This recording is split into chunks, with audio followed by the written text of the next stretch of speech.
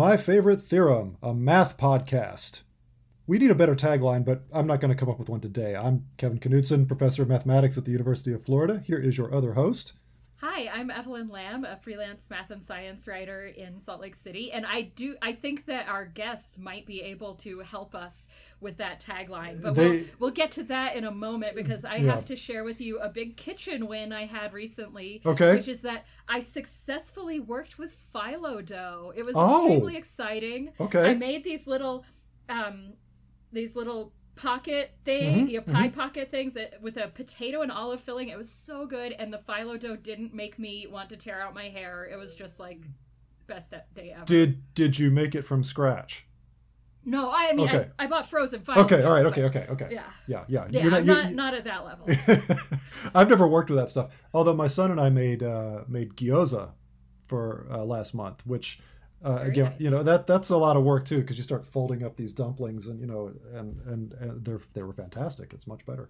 So, enough. Now I'm getting hungry. Okay, it's mid-afternoon. It's not time for supper yet. So today we have a twofer today. This is going to be great fun. It's like a battle royale going here. This will be so much fun. So today we are joined by Pamela Harris and Eris Winger. And why don't you guys introduce yourself? Let's start with Pamela.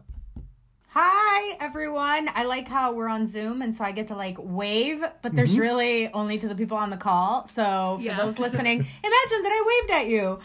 So I am super excited to be here with y'all today. I'm an associate professor of mathematics at Williams College, and I have gotten the pleasure to work with Dr. Eris Winger on a variety of projects, but I'll let him introduce himself to you. Mm-hmm. Hey everybody, I'm Eris Winger. I'm an assistant professor at Georgia Gwinnett College. Been here for a few years now, and Pamela and I have been all over the place together. I've been the honored one to just be her sidekick in a lot of things that we do. So. Okay. So, we're very excited to have you here.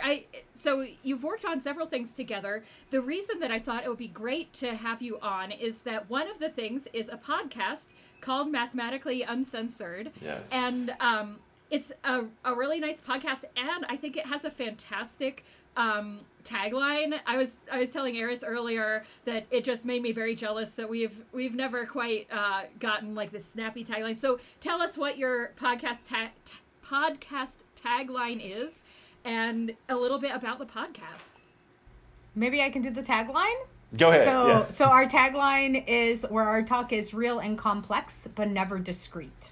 That's right. That is a tagline. No, and it's a good one. So, and sometimes I have to come back to it time and again to remember so that we live up to that during the podcast. We're taping the podcast later today, actually, and so it should be out on Wednesday. It's the show.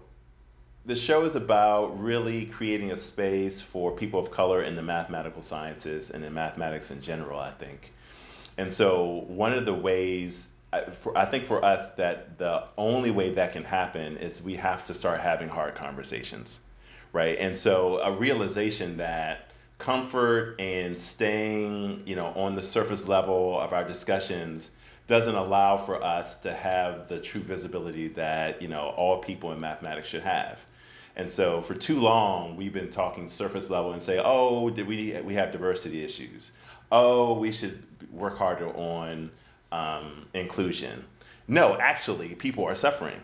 No, actually, here's our opinion, and stop talking about us, start talking to us, right? So it really is a space where we're just like, screw it. Let us say what we think needs to be said. Listen to us. Listen to people who look like us, it's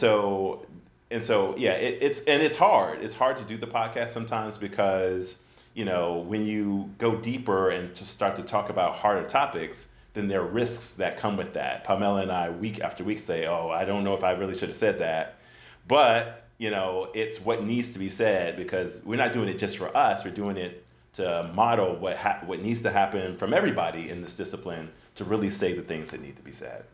Have you gotten negative feedback? I hope not, but Yeah, and that's a good question. So, I mean, I think that the emails we've gotten have been great and supportive. But I think so. For me, I'm expecting no one to say. I'm expecting the usual game as it is, right? That people aren't going to say anything. But of course, there's going to be backlash when you start saying things that go against white privilege and go against the current power structures. That, you know, I'm expecting to be fired this year, right? So, I mean, those are the conversations that we have constantly, that we're having on the podcast, are things that Eris and I are having conversations about privately. And so part of what's been really eye-opening for me in terms of doing a podcast is that I forget people are listening. There's times Eris and I are having just a conversation and I forget we're recording. And I say things that I normally would censor if I were in a mixed crowd, if I were in a department meeting, if I were at a committee meeting for, you know, X organization. And I think it's not so much that we would receive an email that says, hey, you shouldn't have said X, Y, and Z, is that we are actually getting targeted. For example, I was just virtually visiting Purdue University, giving a talk about a book that Eris and I wrote, supporting students of color, right? And, you know, accidentally, the link got shared to the wrong people, and all of a sudden I'm getting Zoom bombed at a conversation. That's targeted, right? So those are the kinds of things that we are experiencing as people of color, and that we have to have conversations about how are we ensuring that this isn't the experience when you bring a Black or brown mathematician to talk virtually at your colloquia. And if we're not talking about that, then no one is talking about that, because people are trying to hide their dirty laundry. Purdue University is not putting out an email to their alumni saying, by the way, we invited Pamela Harris to show up and talk about how we best support students of color. And then we got Zoom bomb and somebody was writing the N-word and saying FBLM, right? Right. Like, that's not happening. Yes. Wait, they didn't say anything about it? Well, they're actively doing things about it, but they're not putting out the message. Right. And so then it gets sanitized, right? And so too much, then it gets sanitized, right? So a traumatic attack gets sanitized to be something else, when in fact, you know, and there are two things about the podcast, right? That Pamela and I, you know, and the Center for Minorities in Mathematical Sciences, you know, really are trying to work with, is making sure that we call out these things, but then not to center it. Right, because the podcast itself is supposed to be about our experiences, but in a lot of ways, there's a significant part of our experiences that is tied to having to continuously fight against this type of oppression against us. Yeah, and I think it's really important to have that, and it's so important that it decenters. I think I was listening to an episode recently, you know, where you talked about the white gaze and what you know, what you have to deal with all the time in trying to present things to a majority white audience. And I think it's really important for us white people to listen to this and realize that not everything is about and for us. And that is, you know, I mean, there's so many things in life where this is true, movies, TV shows, books and stuff. And I think it's great that your voices are there and having these conversations, and I think that people should listen to your podcast.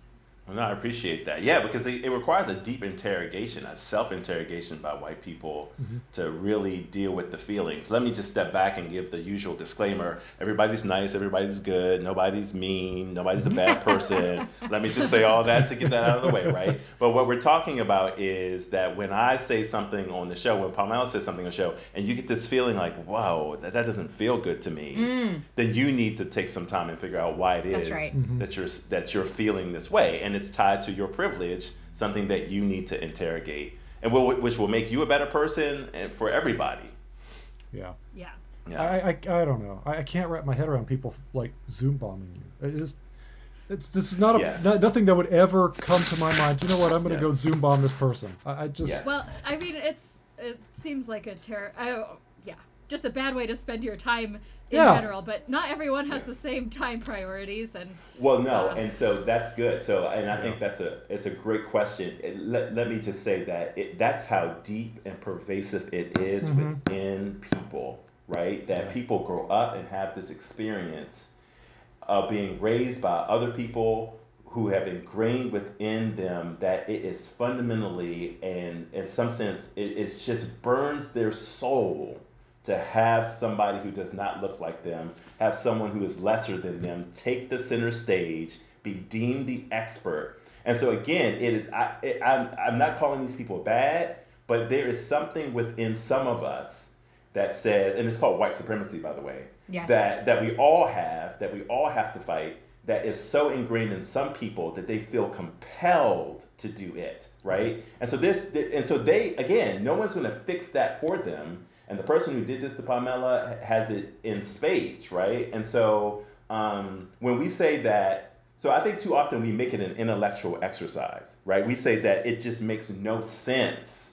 right? It doesn't make any sense because white supremacy makes absolutely no sense, but it is a thing, right? And it's there, and that's what it is, right? So I've been working a lot on naming things so that we don't get confused, because as long as we don't name it, then it just gets to be out there like, oh, I don't understand. We understand this exactly. It's called white supremacy, and we need to fight it in our discipline and across the board.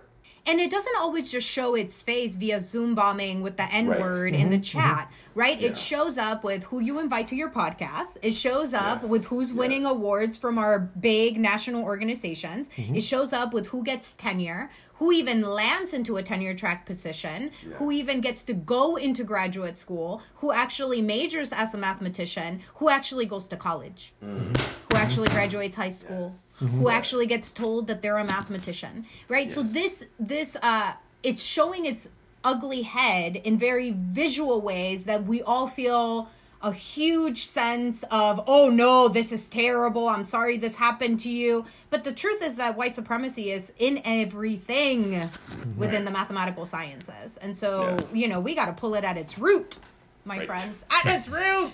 Yes.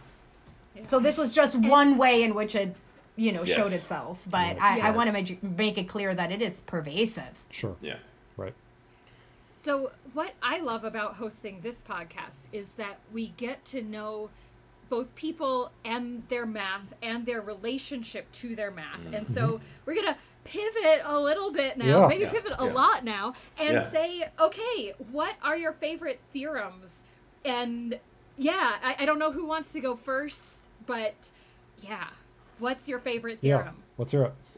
I'll do it. Okay, I'll go first. I always like hearing Eris talk, so I'm just like, Eris, go, right? But I'm like, nah, I'm going to take a lead today. Yeah. All right, so I wanted to tell you about this theorem called Seckendorf's theorem.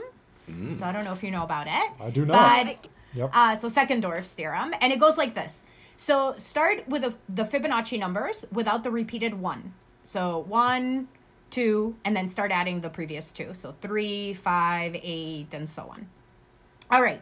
So if you start with that sequence, his theorem says the following. If you give me any positive integer n, I can write it uniquely as a sum of non-consecutive Fibonacci numbers. Oh, wow. So uniquely? Yes. And this is why you need to get rid of the 1, 1 at the end, because otherwise you have a choice. But so it's hard to do off the top of my head because I'm not someone who like holds numbers. But like, say for example, we wanted to do 20. Maybe we wanted to write the number 20 as a sum of Fibonacci numbers that are not consecutive. So what would you do? You would find the largest Fibonacci number that fits inside of 20. So in this case, it would be 13. 13 fits in there. Okay, so we subtract 13. We're left with 7. Repeat the pattern. 5 and 2. They're non-consecutive. Okay. Yeah. Because 3 is in between them and 8 is in between the others. And so you can do this uniquely. And so this is using what's known as the greedy algorithm because you just do that process that I just said, and it terminates because you started with a finite number. Sure. So the proof, of course, there's the, can you do it, but then can you do it uniquely? So the thing that you would assume there is assume that you have 2 different ways of writing it, each of which uses non-consecutive, and then you would argue that one of them, that they end up being exactly the same thing. So that in fact they use the same number of Fibonacci numbers and that those numbers are actually the exact same thing. Sure, okay. Yeah, like I'm trying to figure out, and I also am not super great at working with numbers in my head just on the fly. But yeah, I'm trying to figure out like what would have gone wrong if I had picked 8 instead of 13 to start with or something. And I feel like that will help me understand. But I probably need to go sit quietly by myself and think about it because it's a little subtle. It's a little subtle, and it might be that you don't get big enough. You end up having to repeat something. I feel like there's not enough left below 8 to get me there. Without being consecutive. Yeah. Right. Because you got to get 12. Wait, what number did you get? Yes. Yeah. Well, but it makes sense, right? I mean, I guess, if you pick the largest one less than your number, then it's more than halfway there. That's sort of the point, right? So it's gonna. So then you're gonna. So that's how you prove it terminates. But also the non-uniqueness should. That's the non-uniqueness seems like the hard part to me somehow.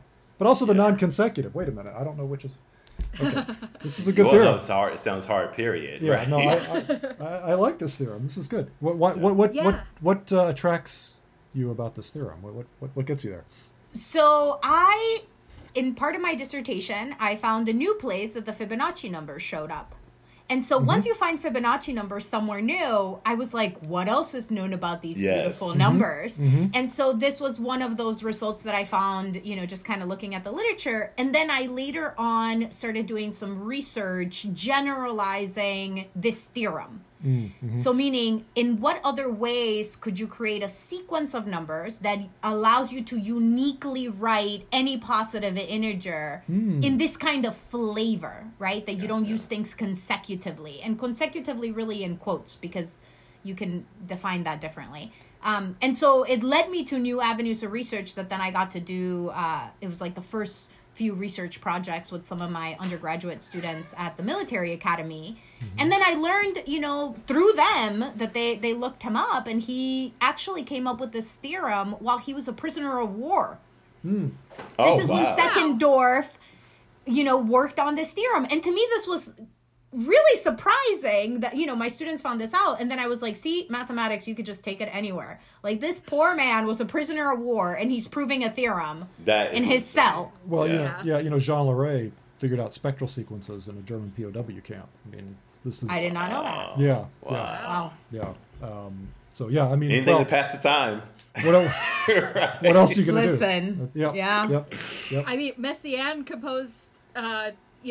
the quartet for the end of time, I was about to say string quartet, but it's a quartet for like a slightly different instrumentation, like in a concentration camp or a work camp. I'm not, but I'm always amazed at people who can do that kind of creative work in those environments. Cause I feel like, I've been stuck in my house because of a pandemic, and I'm like falling apart, and like my house is very comfortable. I have a comfortable life.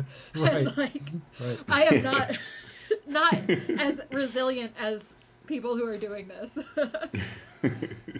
But yeah, that is such a cool theorem. I'm so glad that you said that. And I'm trying to think. I'm trying to, like, Lucas numbers are another number sequence that are kind of built this way. And so, is there anything that you can tell us about the sequences that you were looking at? Like, I don't know. Does this work for Lucas numbers? I don't know if you looked at that specifically, or did you look at like ways to build sequences that would do this?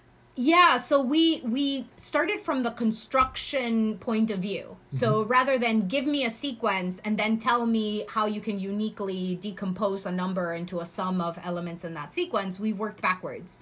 So one of the research projects that we started with is what we called, well, there's a few of them, but one, it was a Generaci sequence.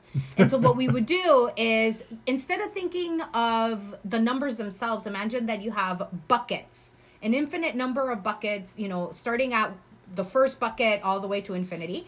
And you get to put numbers into the sequence in the following way. So you input the number 1 to begin with, because you need a number to start the sequence. And since you want to write all positive integers, well, you got to start with 1 somewhere. So you stick the number 1 in the first bucket.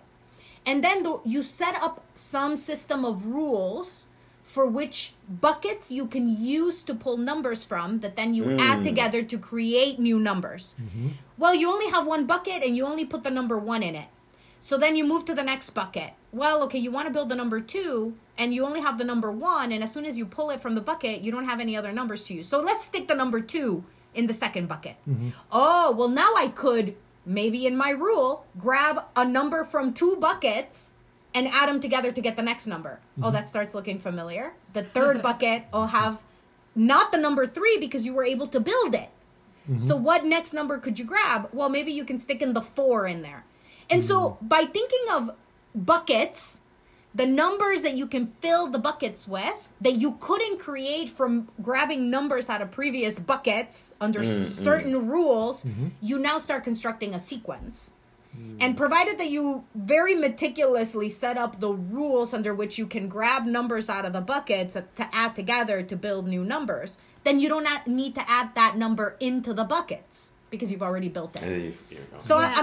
So kind of like, and what rules you have about the buckets will determine then what goes in the buckets. Exactly. Exactly. So you might say, okay, maybe our buckets can contain 3 numbers, and you're not allowed to take numbers out of consecutive buckets or neighboring buckets, or you must skip 5 buckets in between. So what must go into the buckets to guarantee that you can create every single number, and you can do so only uniquely.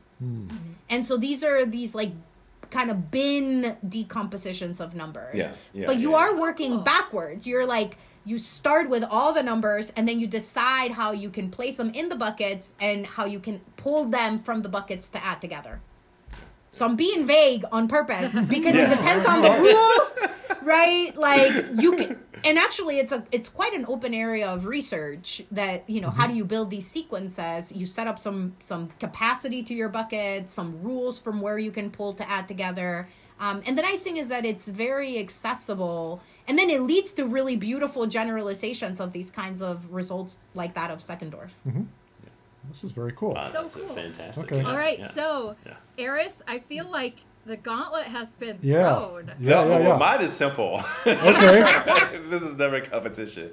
I guess mine is influenced. I've been thinking about a bunch of different theorems, but I keep coming back to the same one, which I think is influenced by my identity as a teacher, like first and foremost, when I think about the fundamental theorem of calculus. Sure. I have to just keep coming back to that one. And I don't know how many people have used this one with you on this podcast before, but like for me, it hits so many of the check marks of my identity in terms of, you know, thinking about myself as a mathematician and a teacher, in the sense that, you know, for a lot of students who get to calculus, it's one of the first major theorems that will show up in their faces that we actually call out and say, this is a theorem, and we call it fundamental, right? We don't often bring up the fundamental theorem of algebra in college algebra, right? Or in other places, or the fundamental theorem of arithmetic, right? But so it's one of these first fundamental theorems.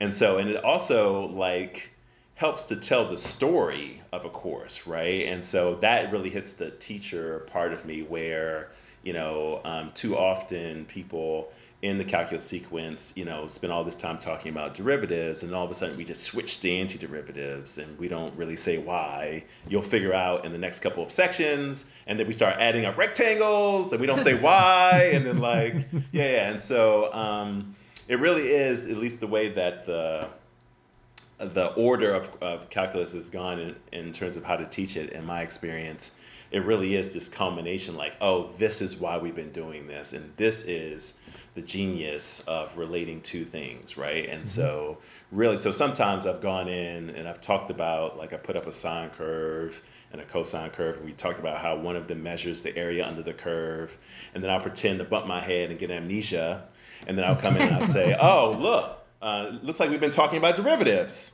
right? And they're like, wait, what do you mean you're talking about derivatives? Like, this is the derivative of this one. And they'll go, oh, what? We were measuring the area under the curve. I was like, well, we're also measuring the derivative, right? This is the derivative, but this is measuring the area.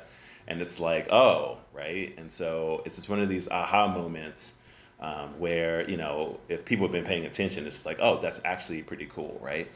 And then also, you know, in terms of like the subject itself in relationship to high school, just really thinking about, you know, because I get a lot of students who know all the rules, right? And they look at the antiderivative sign or the integral sign and say, that's the integral. It's like, well, that's an antiderivative, right? And so that the antiderivative and the integral. Yeah, that's right. Yeah. That the antiderivative and the integral are actually different, right? And so just having that conversation. And it also is a place to talk about, the history of the subject and stuff like this. So. Yeah, I love it. And at least for me, I feel like it's a slow burn kind of theorem. The first time you see it, you're like, okay, it's called the fundamental theorem of calculus. I guess some people think it's really important. Right. And then so that might be like your Calculus 1 class. And then you see it again, maybe in like an introductory real analysis class, and you're like, oh, there's more here. And then you teach calculus, and you're like, yes. Oh, right. Yeah. And like, your brain explodes, and you're like, this is so cool. And then your students are where you were several steps ago, and they're like, okay, I guess that's all right. Yes. No, if I get the success rate of like, I've had 3 or 4 people go, whoa, right? And it's like, okay. Yeah. You're with me, right? And so this is out of hundreds of people. Yeah, right? If you can even get a few people to do that the first time they see it, that's awesome. Yeah. No, it's been fulfilling for sure. And so then the proof itself, then it's also great because then it culminates all of the theorems that you've been talking about beforehand, and since like depending upon the proof, of course, but like there's the intermediate value theorem, there's the mean value theorem for integrals, there's unique continuity, at least in this version of it, right, in order for it to work. So it's great. So when you teach calculus, there's 2 parts to the fundamental theorem, and so I like the one where the derivative of the integral is the function back, right? Like that's the fun, like for the mathematician in me, I'm like, this is the fun part. Your students never remember that, right? They always remember the other one. It's like, well, we evaluate definite integrals by finding the antiderivative. Well, no, and it's because I'm sorry. Go ahead. No. Well, I was going to ask. So if you had to pick one of the 2, which one's your favorite? Yeah. Well, no. I mean, part of it is because at least the way that I've taught it, we're coming out of the mire of Riemann sums. Right. And so like people have suffered through doing rectangles so much, and then I just get to say, oh, you don't have to do this anymore because I mean I've had a few students go, now that we do, like I always use the antiderivative of x squared on 0 to 10, right? Or the area under the curve of x squared from 0 to 10. And like, sometimes I'll say, oh, that's 1,000 over 3, right? And then they'll be like, well, how did you get that so quickly? And I'll be like, well, you'll see, right? And it's this type of thing. But then like at the end, when I'll say, okay, and then we do another one again, and then I show how to apply the theorem, and the people say, well, why didn't you just say that, right? And then we have a great conversation there, right? I mean, about how this isn't about the answer, that this is about a process and understanding the impact of mathematical ideas, that the theorem, as with all theorems, but this one being my favorite, is an expression of deep human intellect, right? And that, if we reframe what theorems are, we get a chance to rehumanize, mathematics. And so I think that too often in our math classes, in our math discourse, we remove the theorems from the humanity of the people who created them. And so people get deified, like Newton and Leibniz, but, these are the same people who have to sit down and work hard at it and figure it out. No, it's certainly a classic, but it is surprising how little it has come up on our podcast. It was the very first episode. And then, okay. Yeah, Amy Wilkinson chose it. And then this will be episode 60 something. And okay. So, wow. Yeah. So we've mentioned it in some other episodes, but it isn't. I mean, they're just the.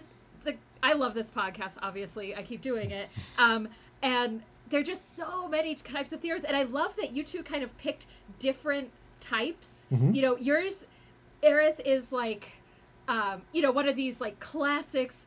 Everyone who gets to a certain point in math has seen it, hopefully has appreciated it also. And Pamela, you picked one that like none of us have ever heard of and made us say, whoa, that's so cool. Yeah. And like people just have so many relationships with theorems. And that's what this podcast is really about, is actually it's not about theorems. It's about human relationships with theorems and what makes humans enjoy these theorems. And so you picked like 2 different ways that we enjoy theorems, and I just love that. So that is what we're about here. Applause. Actually, I mean, the theorem, everybody. But what I like most about our podcast, so let's toot our own horn here. Yeah. We're trying to humanize mathematics. I think everybody has this idea that mathematicians are, a very monolithic bunch of weird people who just, in movies we're always portrayed as either being insane or just completely, antisocial. And I mean, there's some truth in every stereotype, I suppose. But we are people, and we love this thing. We think it's so cool, and sharing that with everyone is really, really what's so much fun. And I think also for me, that the theorem itself and what it reveals touches something within inside of us, right? There's something about it, right? That it's the whoa part that is indescribable, right? And that I think really touches to our humanity. There's something, the eureka moment where you're just like, oh, I understand this now, or this connection is amazing. Right. Yeah, it's indescribable. So we all agree these things are beautiful. So here's a question: where do people lose this? Now, they lose it in. I'm sorry. Go ahead. I mean, I have a theory, because we've all had this experience, right? You're at a cocktail party. Someone says, "Oh," they find out you're a mathematician, and like, ugh, record scratch. I hate math. Yes. Okay. Yes. But I don't think they hate math. No, they don't. Kevin. Nobody hates math. Nobody hates math when they're a kid. That's exactly right. So I think when they say that, they mean that the algebra caused them trouble. When X's started showing up. That I don't even think that's it. No, okay. No, all right, good. Enlighten me, because I want an answer to this that I can't. I don't think it's that people hate math, or that they hate that the alphabet showed up all of a sudden in math. It's that they hate how people have made them feel when they've struggled at math. Yes. Right? This is not math is an inanimate object. Like, math is not going out there and like punching people in the face. It's the way that people react to other people's math. Right? The second that you don't use the language in the way that somebody expects you to use it, and you're trying to communicate properly, and somebody says, that's not how you say it. It's not foiling. It's called distributing. Yes. Right? Yeah, that's right. But you knew what I meant when I said foil the binomial. Of course I did. Right? Foiling this gives you the middle term, blah, blah. Right? But so it's again about human interactions. And if you make someone feel dumb, they'll never like what it is that they're trying to learn. Amen to that. And they will conflate the two, which is what always happens. That's exactly it. They will replace the experience with the subject itself, when in fact they're talking about the experience. We've been working a lot about this in the last few years, Pamela and I and Dr. Michael Young, about, when people say they hate mathematics, they're really talking about their mathematical experience, right? So my immediate response to your question is just bad teaching. Let's just call it what it is, right? I don't want to get on my podcast too early. We're recording. We're recording in a bit, yeah. We're talking about people. And I say this as a loving critique of the greatest discipline in the history of people. I truly believe that. But I believe that the way we teach it and the cultural norms we take with it devalues people. And so I want every person who's listening to this now to then, the next time they hear somebody say they hate it, look at them as an innocent person who had a bad mathematical experience. Yes. And then, because I think I see too often amongst my people in the community who say they hate having these conversations with people who say they hate it. And I think we need to return innocence back to that person and say that this is not a person who hates you or even hates the subject. This is a hurt person. Yes. This is a person who's been damaged in our subject. And by the way, I go much farther, that it's our responsibility to try and help repair that, because this person is going to impact their cousin, their child, their relative, by bringing this hate of the subject, when in fact it doesn't have anything to do with the subject. Yeah, it's about the traumatic experiences, and actually I think mathematicians often have a bit of a persecution complex and think this is the only place where people have this reaction. But one of my hobbies is singing, and in particular singing with like large groups of untrained people who are just singing because we love singing.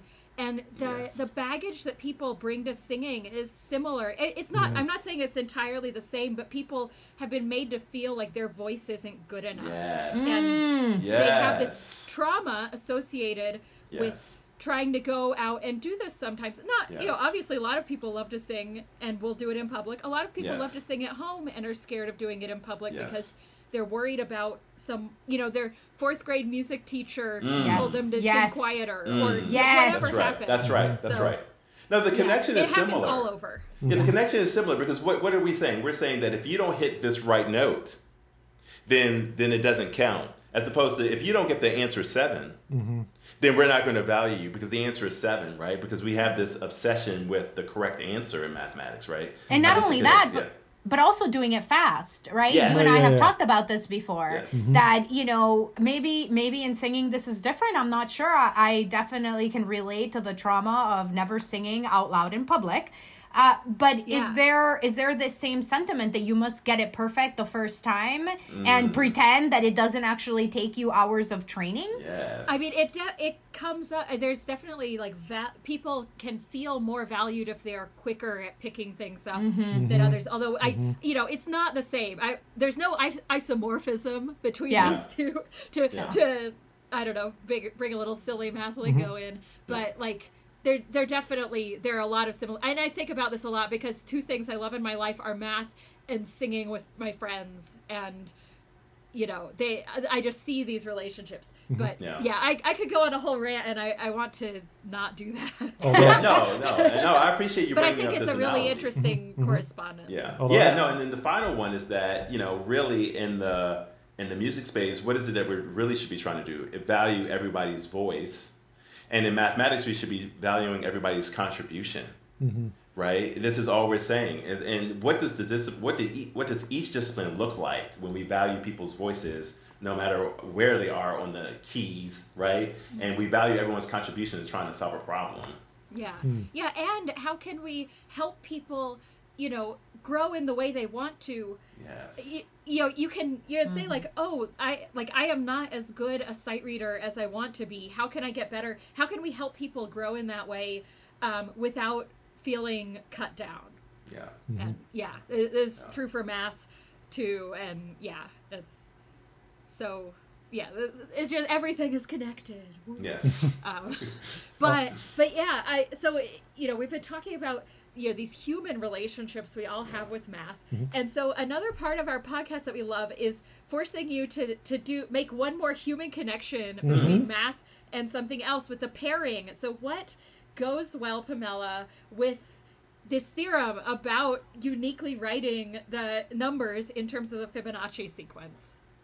So I was trying to think about my favorite food. And when it was the epitome of perfection.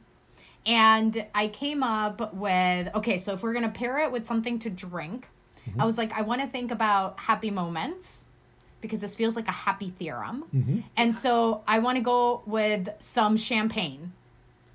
Okay. I was we're going to go fancy with it. Sure. But then for food, I'm thinking about, this is hilarious. So I went to a conference in Colombia, in Tayrona. We visited Tayrona, which is a beach in Colombia. And on the side of the beach, I paid to have ceviche. Fresh ceviche. And I've never been happier eating anything in my life. And so I imagine myself learning Seckendorf's theorem at the beach in Tayrona in Colombia with some champagne and the ceviche. Oh, man. Wow. Beat that, Eris. Beat that. I can't. There's no way. I can't. So wait. So I want to make sure I understand. So is this why you're reading the proof, or is this why you're This is the gold standard. If I were to put all the uniqueness of my favorite food, my favorite drink, and my favorite theorem, I would put them in a location which is Tayrona in Colombia, at the beach, eating ceviche, sipping on some champagne, learning Seckendorf's theorem. Is this the Pacific Coast or the Caribbean? You're asking questions I should know the answer to, and I believe it's the Caribbean. Okay, all right. Nobody Google that. I have no idea where they took me in Colombia. I just went. Sure. Yeah, that sounds so lovely as I look out of my window where there's snow and mud from some half melted snow. Ditto. Yeah. Yep. Okay. No, I mean, yeah. So I think for the fundamental theorem of calculus, I think it's just something that's just classic. Like you're just having a nice pizza and a ginger ale, right? You're just like sitting down and you're enjoying something that, hopefully that everybody likes, right? And that connects with everybody, that everybody hopefully sees that they get that far. So, I mean, my daughter recently, I didn't realize this. She's 9, and we visited my aunt in DC. My aunt raised me. And my daughter was much younger at that time, but then every time she thinks about going to visit, she thinks about the ginger ale that my aunt got her, because she doesn't have ginger. That was the only time she ever got ginger ale, I guess. And so she was like, "Oh, my aunt, I like your aunt, Daddy, because I had ginger ale there," and I was just like, "Oh, I should have ginger ale more often." So that made me think adorable. of the ginger ale. Well, I can really relate to that feeling of when you're a kid, something that is totally normal for someone else isn't what's normal for your family, and so you think it's a super special. It's thing. amazing, yes. right? Yeah. I think I had this with rice-a-roni or something at my aunt's house, and my mom didn't use rice-a-roni, and my aunt, and I was like, "Whoa, Mom, you should see if you can find rice-a-roni." Amazing. It's like, yeah, they have rice-a-roni. Rice-a-roni is the best. Yeah. Man, I haven't had that in years. I should go get some. Me either. Right. That's how you know you made it. That's right. Yep. You know what? I single mom and all that, and I lived on Kraft macaroni and cheese when I was a kid. And you would think I don't like it anymore, but oh man. Listen, that thing is delicious. I'm about to say it's still good. So good. Yeah. They know what they're doing. Yeah. Yep. Yeah. Okay. Well, that's great. And I mean, pizza is my favorite food. As great as ceviche on the beach sounds, pizza just, when you come down to it, it's my favorite food. And so I love that you paired the fundamental theorem of calculus with my favorite food. That's great. Yeah. So I'm curious. There must be a human who doesn't like pizza, but have you ever met one? Oh, I've never met one. I know people who don't like cheese, and cheese is not. I mean, to me, cheese is essential to the pizza experience. Sure. But you can definitely do a pizza without cheese. Yeah, you can. So yeah. Okay. No, my wife also always says that for her it's about the sauce. That, for her it's dead. So I think she might be a person who can get rid of the cheese if the sauce is right. Yeah. But the crust better be good too. So. Of course. Yeah, it's a full package here. That's right. That's right.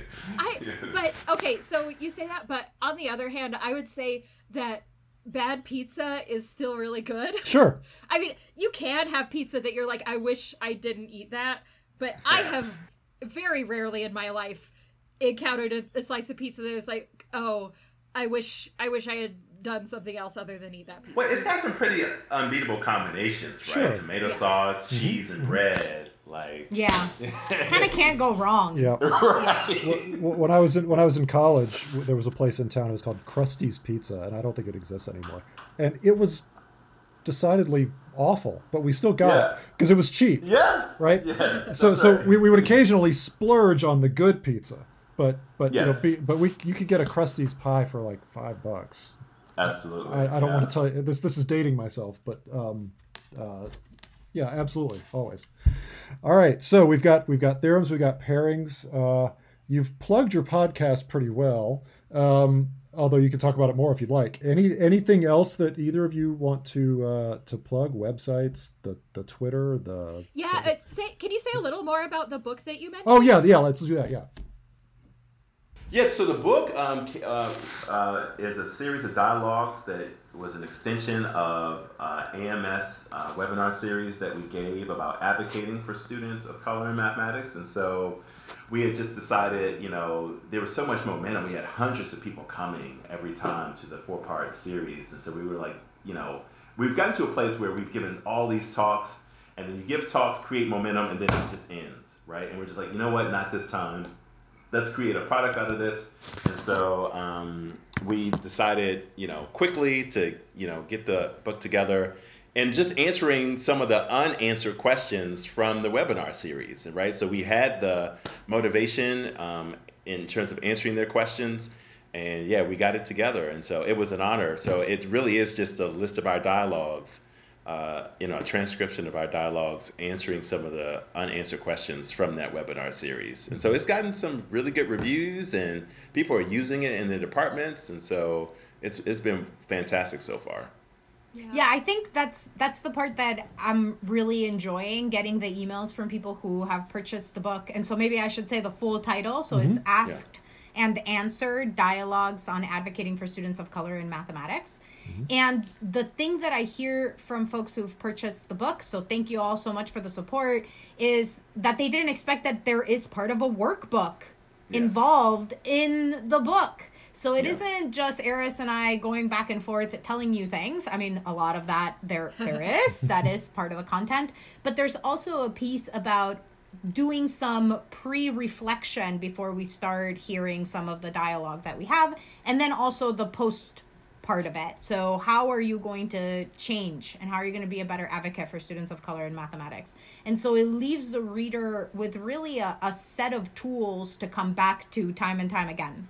That's really what I see as a benefit of the book. And people are purchasing it as a department to actually hold some kind of book club and really think about what of the things that we suggest that professors implement in their department, in their classrooms, in their institutions, what they can actually do. And so it's been, the reception has been really wonderful. And I'm just super thankful that people purchased the book and we're supporting our future work. Yeah. And can you also mention, is it minoritymath.org, the website that hosts Mathematically Uncensored? That's correct. So yeah, that's the home of the podcast, and that's a place where we're trying to create voices for underrepresented minorities in the mathematical sciences. And so you can go there not just for the podcast, but for other content as well that centers around that experience. Okay. Fantastic. Thank you so much for joining us. Yeah. I had a blast. This was a really good time. Yeah, over lunch today, I'm going to be writing down numbers and writing them in terms of Fibonacci numbers. It's great. It's pretty fantastic. Awesome. Yeah. Thanks. Thank you. Bye, everyone. Thanks, guys. Thanks for listening to My Favorite Theorem, hosted by Kevin Knutson and Evelyn Lamb. The music you're hearing is a piece called Fractalia, a percussion quartet performed by 4 high school students from Gainesville, Florida. They are Blake Crawford, Gus Knutson, Del Mitchell, and Bao Chan Nguyen.